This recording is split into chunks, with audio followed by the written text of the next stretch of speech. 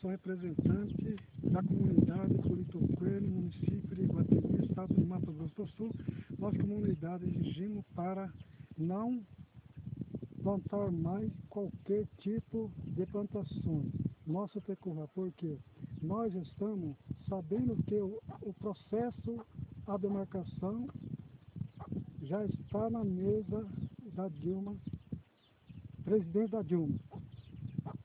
E se qualquer proprietário plantar algumas plantações pelo nosso Tecurá, nós vamos haver outro avanço mais rápido possível. Muito obrigado.